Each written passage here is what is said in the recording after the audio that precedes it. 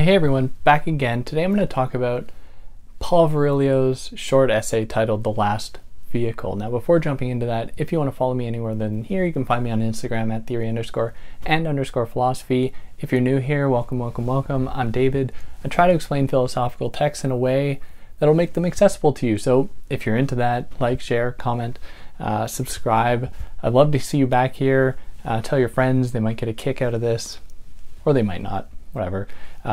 If you found this on YouTube, you'll be able to find it in podcast form where there shouldn't be any ads. If you found this in podcast form, you'll be able to find me on YouTube as well, where I sometimes accompany the audio with video, which you might be into, but you might not. If you want to help me out monetarily, you can do that via Patreon or PayPal, but obviously no pressure. And yeah, don't waste any more of your time with that stuff.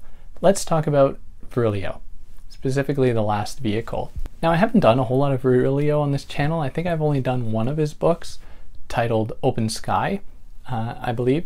And because Virilio is someone that I really like his work, but there are very clear kind of conservative, religious, Christian undertones that really turn me off. And there's just a general fear of anything change in his work. And this is a gross kind of broad generalization, and it's something that I want to put a little asterisk by and say that of course there's still a lot to be gleaned from it, but as I think will be clear in this text, among any other that I might do in the future, he very much wishes things could go back to the good old days, which is obviously very problematic. But let's just jump into The Last Vehicle. He starts out this essay by talking about a pool in Tokyo that is a small, it's probably like a 10 by 8 little body of water where swimmers go into, and there's like a jet stream pushing water in one direction so that swimmers can swim just in one spot and get their workout. So they don't need a whole expansive pool, they only need one spot to work out in. Now the same can be said of like a treadmill or an elliptical or anything like that, where you are moving without actually physically moving. Your body thinks you're moving, but you aren't actually going anywhere physically, geographically. So he says that in this moment, inertia seems to replace movement through space, where you are moving without having to move. Now he uses this image of the pool to think about audio-visual communication, where, and many of us certainly lived this through COVID, we were relying more and more upon things like Zoom or Skype to communicate with one another, which allowed us to kind of move. It allowed us to transport ourselves somewhere else without actually physically having to move. Now, Virilio's big point is that it's kind of difficult to differentiate physically moving through the world and virtually moving through the world, where if we just reduce these experiences to however it might make us feel, then it's hard to differentiate the two.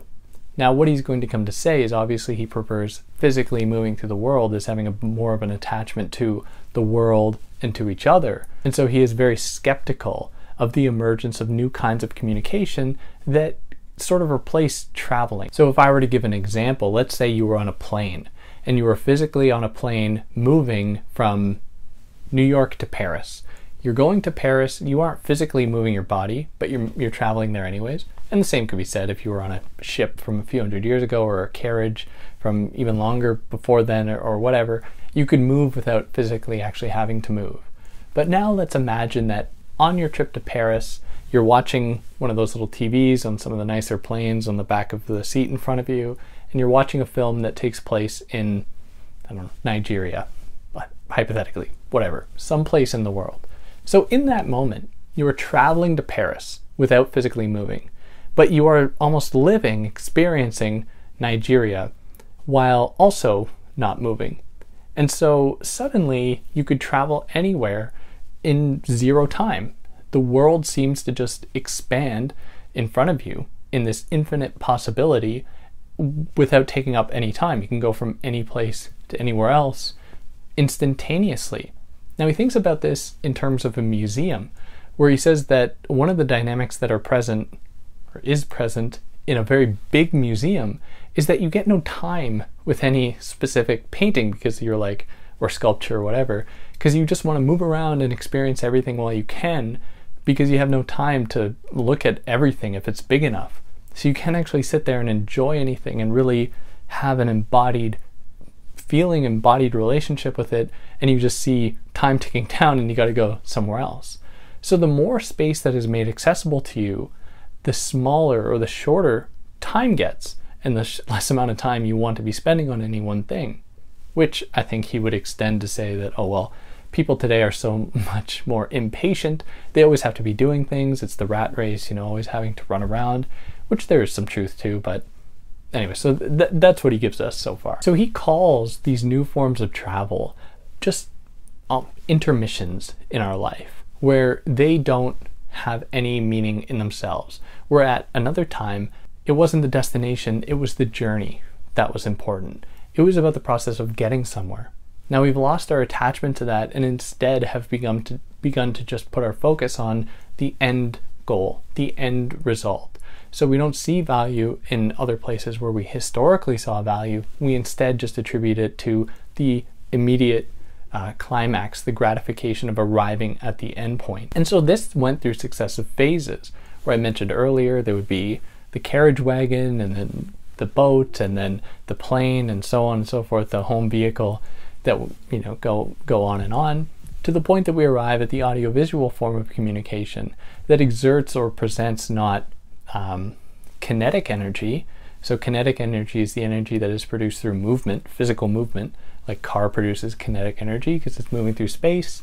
We instead have what he calls, and this is something he builds on in other texts, kinematic energy, which is a play on kinetic energy and cinematic energy that is produced through these virtual or simulated forms of travel. And with this correlative form of energy makes it difficult then to actually distinguish between actually physically moving through space that produces kinetic energy and moving through like virtual space that produces a kind of kinematic energy that is a correlative form of energy that helps, I guess, kind of proffer up this illusion of traveling in the world. Now, the fear that he has is that we will become more and more reliant on these technologies that allow this kind of travel. So we will become more and more sedentary physically as humans, being more relegated to our houses, which is going to result in the diminishment of the public sphere. It's going to result in the diminishment of human relations. It's probably, for him, he's concerned about the Catholic Church ending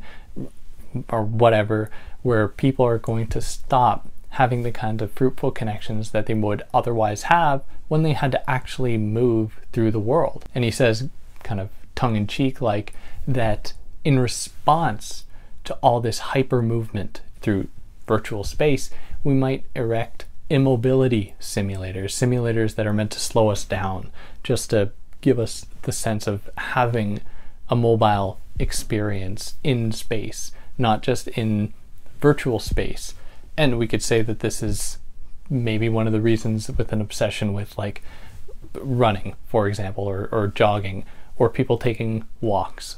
Like we designate times, we designate spaces that are meant to be away from it all, when that only serves the function of maintaining the system of simulated travel, of maintaining the kind of hyperspeed form of travel that is expected of us in this day and age, where we always have to be accessible on our phones. We always have to respond to emails immediately or else people are going to get anxious, and so on and so forth. And I'm saying this as someone who enjoys running quite a bit. I think that this is, Paul Virilio would read that as being just one of the ways that we convince ourselves that we haven't moved totally beyond physical travel in space. And I know I covered Baudrillard's text last week, Why Theory, and I got this one from The Hatred of Capitalism volume as well, which if you haven't listened to that Baudrillard episode, I'll just say here that I think that it's a great text. The Hatred of Capitalism, you should definitely check it out, even though the title doesn't really match many of the essays in the collection, but in any case, that's what it is. But it's a great little volume. But this text is also found in another volume called Looking Back at the End of the World, which is a collection of essays by other people, including Baudrillard as well, and Virilio, including others, whom I can't remember, but it's a really fascinating little text with some very enigmatic essays that I definitely recommend to anyone. Like, This Is It specifically, it's a very tiny little text with a bunch of different essays by Gebauer, Camper, Lenzen, Morin, Wolf, a number of different thinkers that I don't know what was happening for them to collect these essays, but some very interesting ideas coming out of this little book that I definitely recommend to anyone. Where you'll find this essay in is actually where I first found it, where I think that you could glean a lot from the rest of it. But yeah, just rambling at this point. If you listen this far, if there's anything I excluded, I'd love to hear about it. Leave a comment. I don't have the time to respond to all of them, or leave a review. Leave 5 stars on a podcast platform if you have that opportunity. And yeah, catch you next time. Take care.